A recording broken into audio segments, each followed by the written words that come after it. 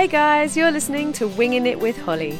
In this podcast series, I'll be sharing the fun and interesting things I've learned about birds since I started really noticing them 5 years ago. I'm no expert though, so along the way I'll be picking the brains of my knowledgeable birdie friends, the human ones that is, so we can learn and wing it together. You can see birds anywhere, in a city or the countryside, watching from a balcony or your local park.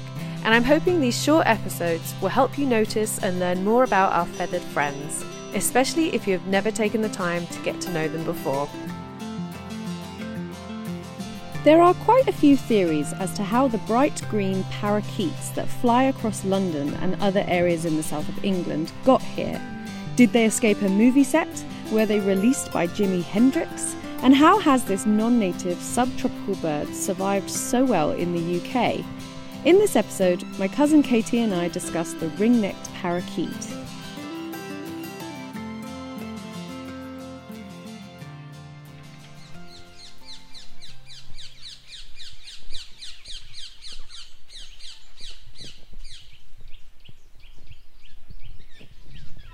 Alrighty, so it is one of the most bizarre things to walk through a busy, built-up metropolis like London and to hear tropical parrots screaming overhead.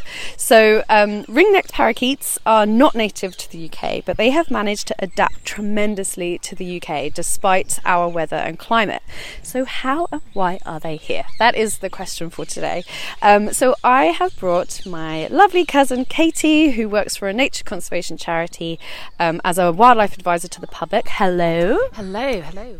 So we're actually in Hyde Park in London, so change of scenery for today's Winging It with Holly, which is often Brighton based.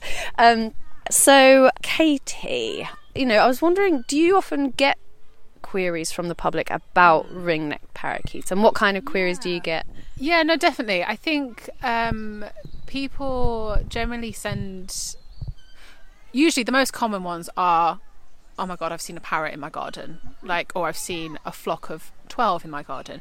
And so generally it's the southeast that they're present. But yeah, it's generally people kind of a bit surprised that they've got this exotic bright green bird in their garden, and they're either worried it's a lost pet or or on the flip side, there are people who are basically, they come to their feeders, and because they're quite loud, they're brave birds, they're wondering how they can deter them. Or because they've got such strong beaks as well, they're looking for either a specific feeder for other birds that the parakeets can't use. But yeah, generally they are definitely a bird we get asked quite a bit, and quite a bird of intrigue, aren't they? Because it is like I said in the intro, it does feel like quite a contradiction to sort of be in like a city, a built-up city, and then have this flash of bright green, fly overhead, and it just looks so different. No offense to our native birds, I love our wildlife, but they kind of just don't have that tropical look, do they? That exotic look, they don't really have that. So it is quite bizarre. They are, according to some research I did, they're the UK's only naturalised parrot. Yeah, so we're not really supposed to get parrots in the UK, basically. And they've just adapted really, really well. So in terms of what they look like, they're quite large. Yeah, so in flight, they've got a really long tail, bright green, obviously, quite like a really rounded, chunky head, and quite pointed wings. They can definitely look quite unique in flight. So the males, when they're about at least 3 years old, they have a really dark line to the back of the neck, giving them that name. But actually the females and the juveniles, they lack that. So you can see them in kind of family groups. They're very sociable. So people who do see them here in Hyde Park, they will be different ages, varying ages. But yeah, that bright red beak, that green colour especially, is what you'll notice. And also they're loud. They are. But they're quite striking. You can't really miss it. It's Yeah. just so they often fly around in flocks, and apparently numbering hundreds at a roost site.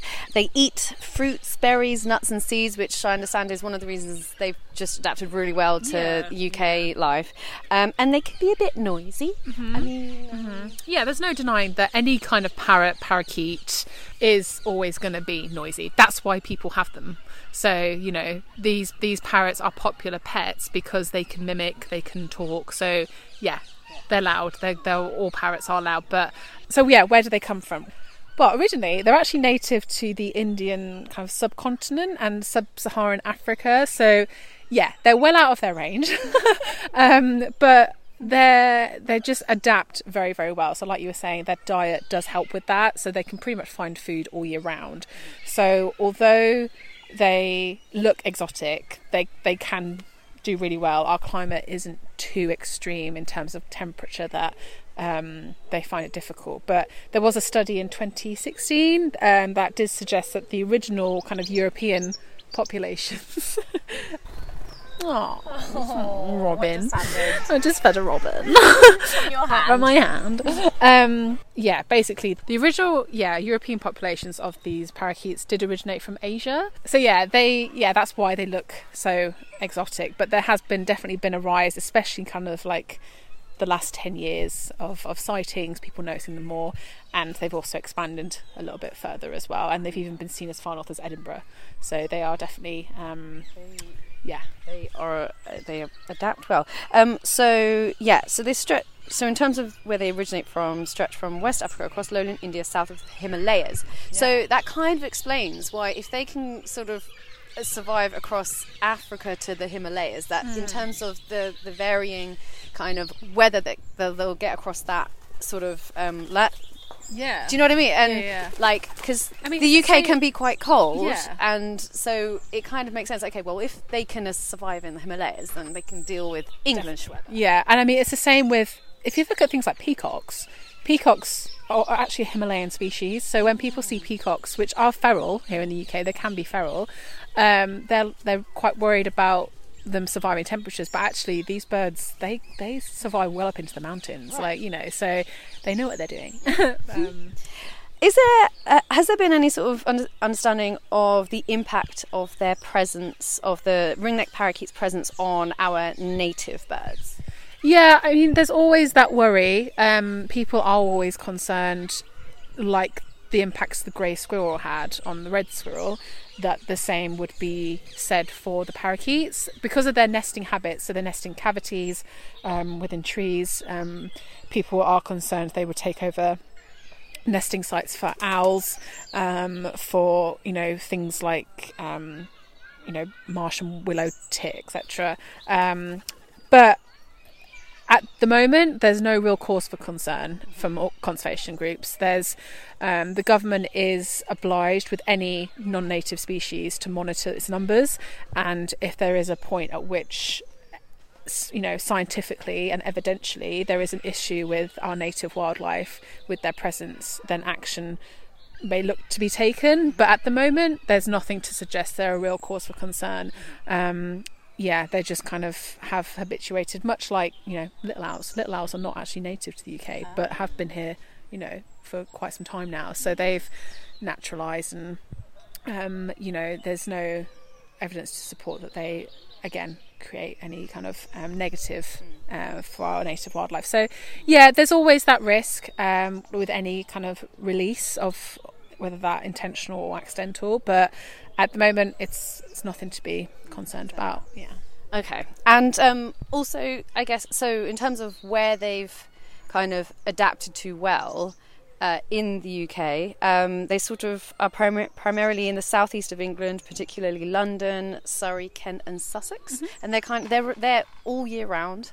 So it's funny, they haven't really, like you said, they have been spotted in Edinburgh, but they sort of are staying kind of The hub for them is the southeast. I just find it so funny that London is part of that hub. It's like, okay.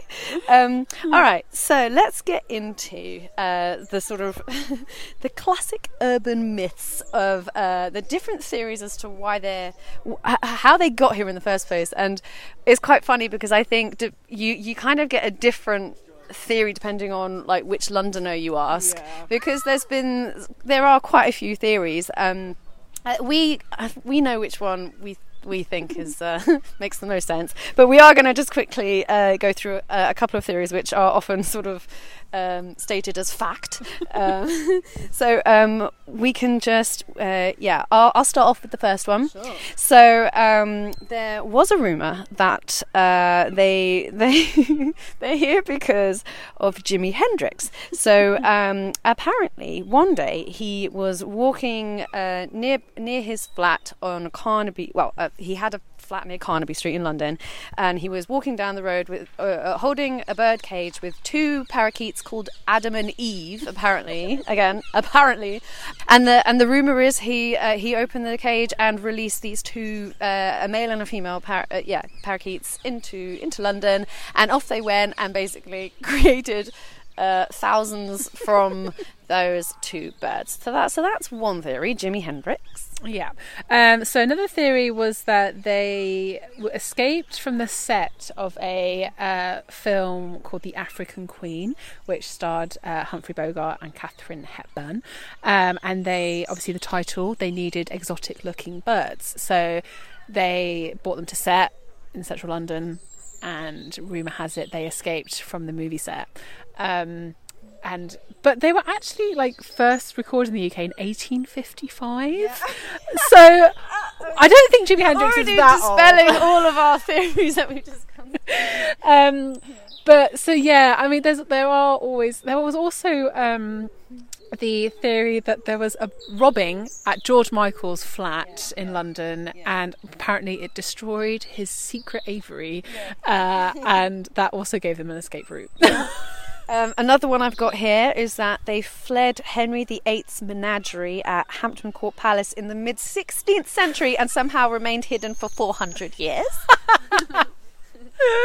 There was also one that also again George Michael was arguing with Boy George, and they took flight from the apartment whilst apparently this row was being carried out. What are the chances that it's two famous people? So yeah, definitely some myths there. Another theory, they escaped from the livestock transportation area of Heathrow. Yes, I heard about that one as well. Yeah. I've got one other one before the main one. There was the Great Storm of 1987. Oh, yes. I guess the theory is that, I don't know, that just meant some of them were able to escape. But basically, here's our theory, which kind of makes most sense just makes most sense, doesn't it? Yeah. Did you want to tell us, Katie, why realistically why would they be here? I mean, my personal opinion is escapees. So like I said before, they're popular pets, they mimic, they talk, they're pretty, and my personal opinion is that they did not naturally migrate to the UK, because that isn't even one of the theories. No. But the thing is that birds migrate for a reason, and they're not leaving. They don't leave here in winter, so they don't migrate. Mm-hmm. So there's no reason for them to have migrated in the first place here. Sure. So they are most definitely derived from escapees of some sort, whether that's Jimmy, whether that's George, whether that's Henry VIII. But yeah, they will definitely be domestic escapees. So basically, people have had them as they've been popular pets since the Victorian times, and inevitably many birds have escaped or been deliberately released perhaps over the years. So basically, domestic birds, people have just had them, and they've got out and they've just adapted really well. I mean, that kind of makes no sense. But also, you're not the only person. It might be it's not just your sort of opinion. That's like generally nature conservation charities, that's the stance that they take, is that's what it was. So as fun as it is to sort of say that it was Jimi Hendrix or George Michael's or Boy George's fault, or even that it was a release from the film set, I think like the film set thing, surely there just wouldn't be enough to have been released for it to sort of have come from them. And all these stories are only ever pairs. Right. It's like it can't just be one pair that like now 8,500 pairs derive from. So I mean we've seen them in Barcelona. We've seen similar looking, so monk parakeets, which, you know, from a similar area in the world. You know, I saw a few in Paris last week. So they are just city dwelling, like, and again that would have been due to escapees. I've seen monk parakeets in Malaga, so all these kind of cities around Europe definitely now come with the soundtrack of parakeets. I'm just very impressed. They're very adaptable. So there you have it, guys. That's I mean, again, we can't, it's really hard to say this is fact, because like everyone is saying all of it is fact, but it makes most sense basically that it was the release over, you know, many years of accidental or deliberate releases of birds that have been kept as pets. I didn't know this. I'm not sure if this matches with the date you just gave, but apparently the earliest recorded sightings were in Dulwich in 1893.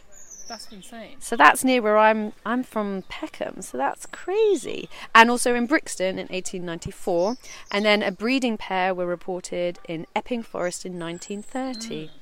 So yeah, I guess so. That's. Also the thing about London and cities is that they have mature parks, so which is perfect for these birds to feed and also to nest as well. So, you know, if ever you're in London, go wander through a park, you know, just keep your eyes out. I'm sure you will definitely hear them. But even if you're driving past Heathrow, I tend to see them flying over the motorway. So yeah, keep a lookout. Tell me what you like to do in Hyde Park when you're here, Katie. I like to take an apple. She's got one with her today. Yeah, I like to take an apple from the local shop and pop it on my hand and give them a little treat. They love apples, and they will literally come. And, so certainly here in the park, in Hyde Park, they'll come and take them from your hand. Yeah. You look a bit silly when they're not on your hand, just holding up an apple. But I'm telling you guys, it works a treat, and it's a nice little snack for them. They'll come down, but just be aware of the babies. They are inquisitive, and I have had my thumb chewed a few times, which is a little painful. I'm not gonna lie. I was just about to say you're basically like a Disney princess. Yeah, totally. But then if your thumb is getting battered, then that's not quite the Disney princess image. It was my fault. I was holding the apple all wrong. But yeah, no. It is fun to do and get to see them nice and close. They're beautiful. So yeah, and it's kind of, you know, it's a nice addition to our our wildlife, whether they're supposed to be here or not. They've adapted well, and you know, they're not at the moment. They don't seem to be doing much harm. So I guess we can just enjoy the exotic addition of ring-necked parakeets. Thank you, Katie, for helping me dispel some some rumours and urban myths, and enjoy seeing them around, you guys. Thank you. Hope to have you on again soon. See you, and goodbye. Bye. Thank you for listening to this episode. Don't forget to subscribe if you haven't already, and if you have any birdie questions you'd like me to explore in this podcast, you can get in touch via my Instagram @wingingitwithholly.